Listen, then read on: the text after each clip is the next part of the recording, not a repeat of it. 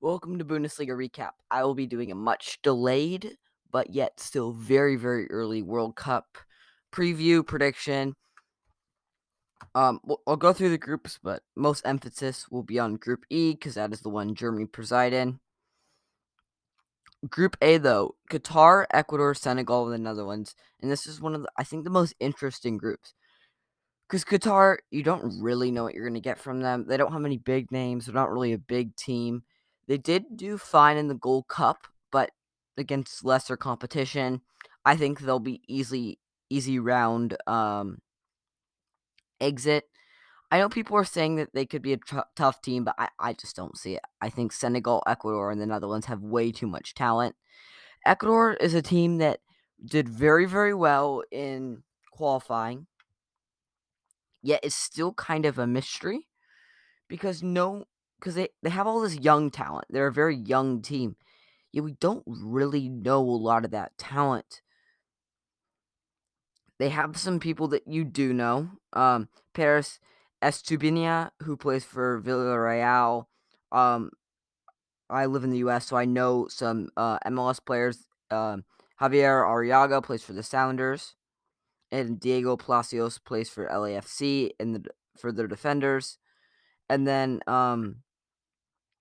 they have some other players that there's a few players that play in the Bundesliga.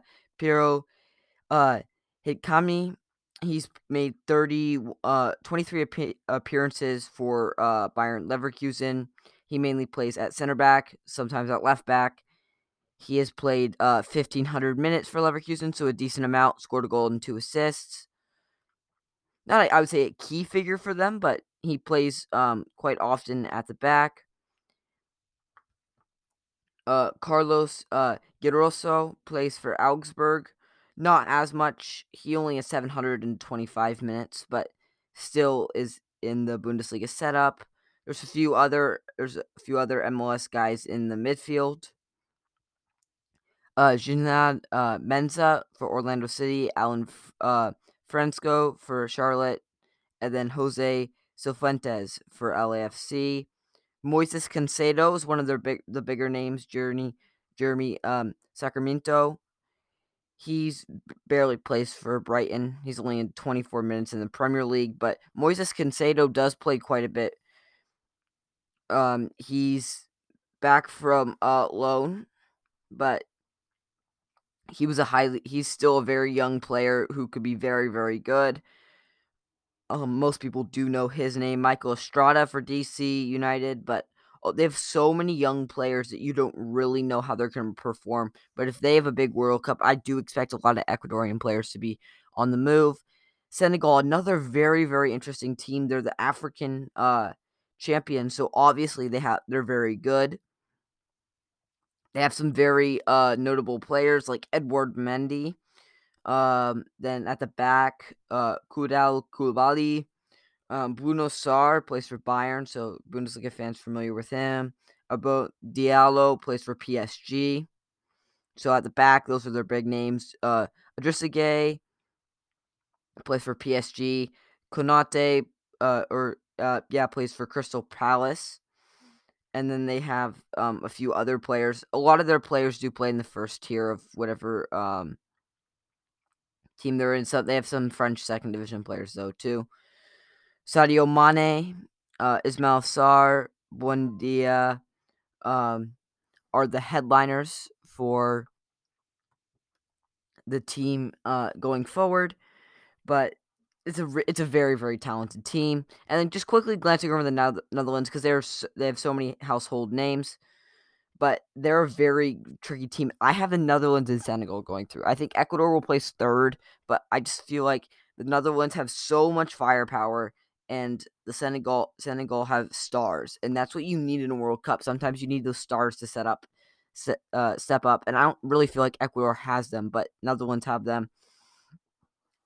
Especially in the back, they have Matthias de Ligt and Virgil van Dijk.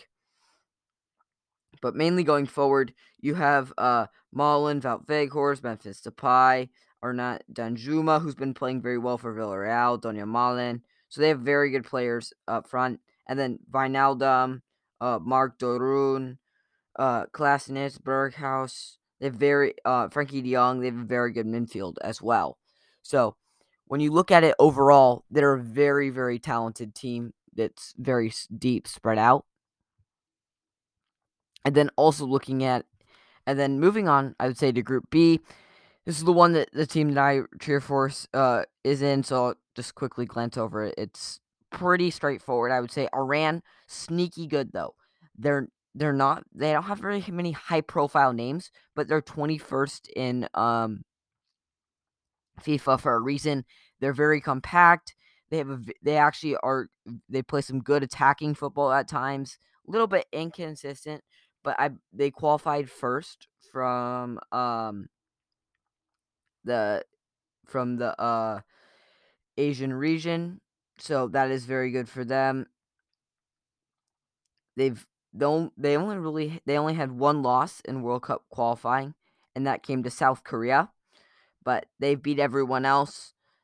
The only team that really gave them trouble was South Korea, but they were very good. And then England, that's a juggernaut, and then the US. I think England will get out of this group. I think the US will also get out of this group. But the wild card is really just still a wild card because you don't know who it is. It's the European playoff, the one that has been played because of Ukraine's situation. But Ukraine, Scotland will play. I probably have Scotland going through on that one, and I think it's gonna be.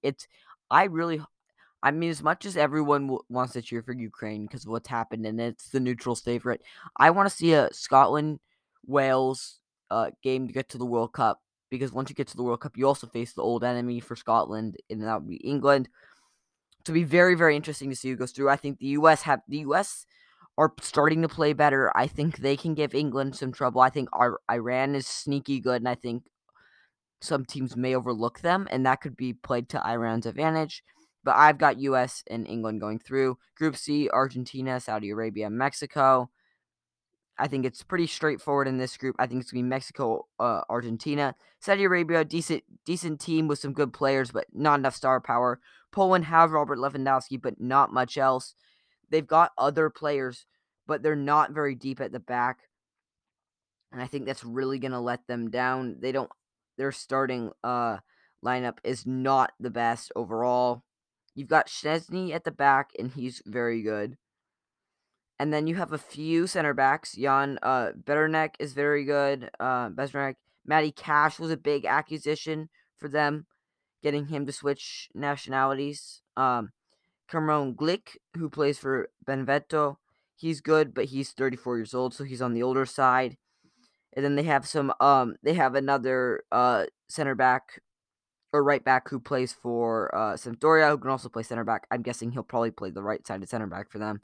But at the back, they're not the deepest. Zielinski is good for them in the middle, but again, they don't have much else there. Jakob Moder is also good. He plays for Brighton.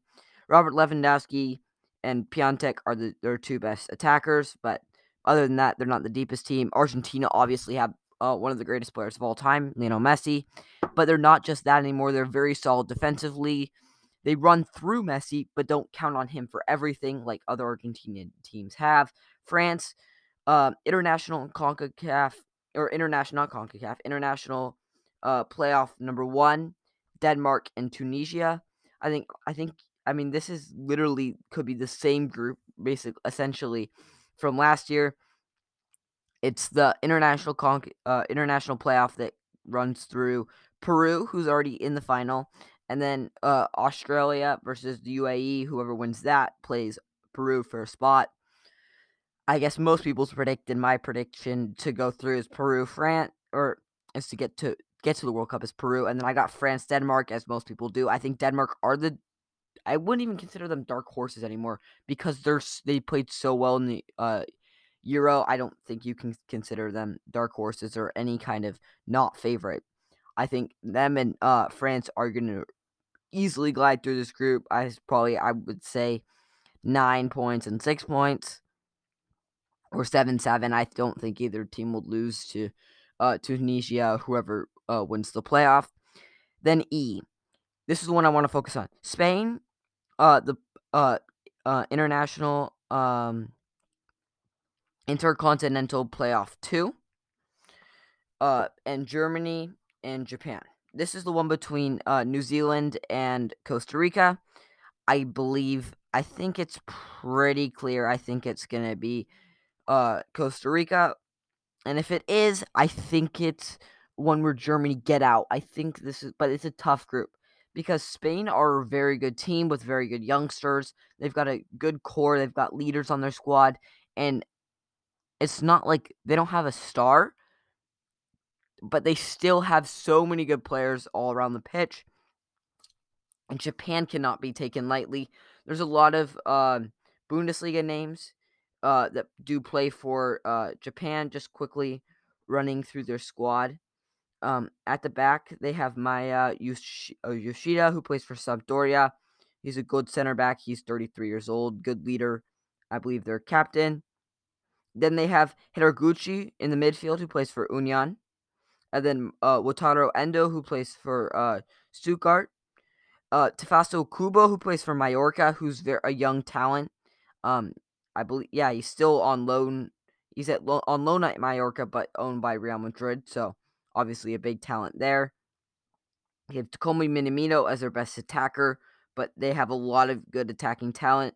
And then Takomo Asano, who plays for Boca. He scored 3 goals and 1 assist in this Bundesliga campaign. He's quite good, but they have a very, very good team, and I don't think can be underestimated. I would say Germany get through. I think Spain will pose a big threat. This is not the only preview I will do on this, but I think Germany get past. I think they go undefeated. I think we tie Spain and win the other 2 games, but it's really going to come down to the end of it. Group F, Belgium, Canada, Morocco, Croatia. This is, for me, I would say technically I would put the group of death, other than there really isn't any. Because Canada cannot be underestimated. That cannot be underestimated. Belgium will go through, and I think it's a crapshoot for any others. Croatia, not the same team since 2018. Morocco have stars, but not overall depth. Canada have some really good players they can lean on, and some players that just really do show up for Canada when they play for them. So I don't want to pull a surprise, but I think it could be Belgium, Canada. Much early predictions. As a U.S. fan watching Canada, they're very, very good. Very, very good. Group G, Brazil, Serbia, Switzerland, Cameroon. Cameroon have one of MLS's best players, Nuhu Togo, but they also have Toko Akambi and some very other good players. Switzerland, they're a very good team, but I think it's probably going to be Cameroon, Brazil.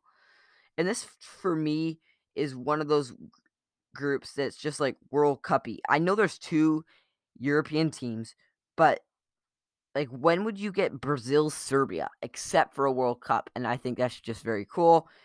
But I think Cameroon, they have a very good team. They almost went all the way. They got to the semifinals and lost on penalties to Egypt, who are a very good tournament team. But I think it's really close between those 4 teams. Again, I think like like Group F, there's one team that's gonna make it out, and that's Brazil, and then it's kind of a crapshoot between the rest 3. I got Cameroon though, and Brazil. Group H, Portugal, Ghana, Uruguay, Korea. Again, I think this is the trick group. I've got Uruguay, and then because I know Portugal's like the big team, but I think it's gonna be Portugal and Uruguay. But I think it's gonna be Uruguay facing first, and I think Portugal are barely gonna scrape through, or they're not gonna get through. I think Portugal, they're just not very good right now under their coach, and I think this could be a shock upset in that group. But overall, I would take this draw from Germany, although they do have to face a very decent and tough opponent in Japan. And then obviously the headliner matchup will be between Spain and Germany. But that will do it for this week's Bundesliga recap episode. Just a quick preview of the World Cup. Thank you for listening and have a great day. Bye.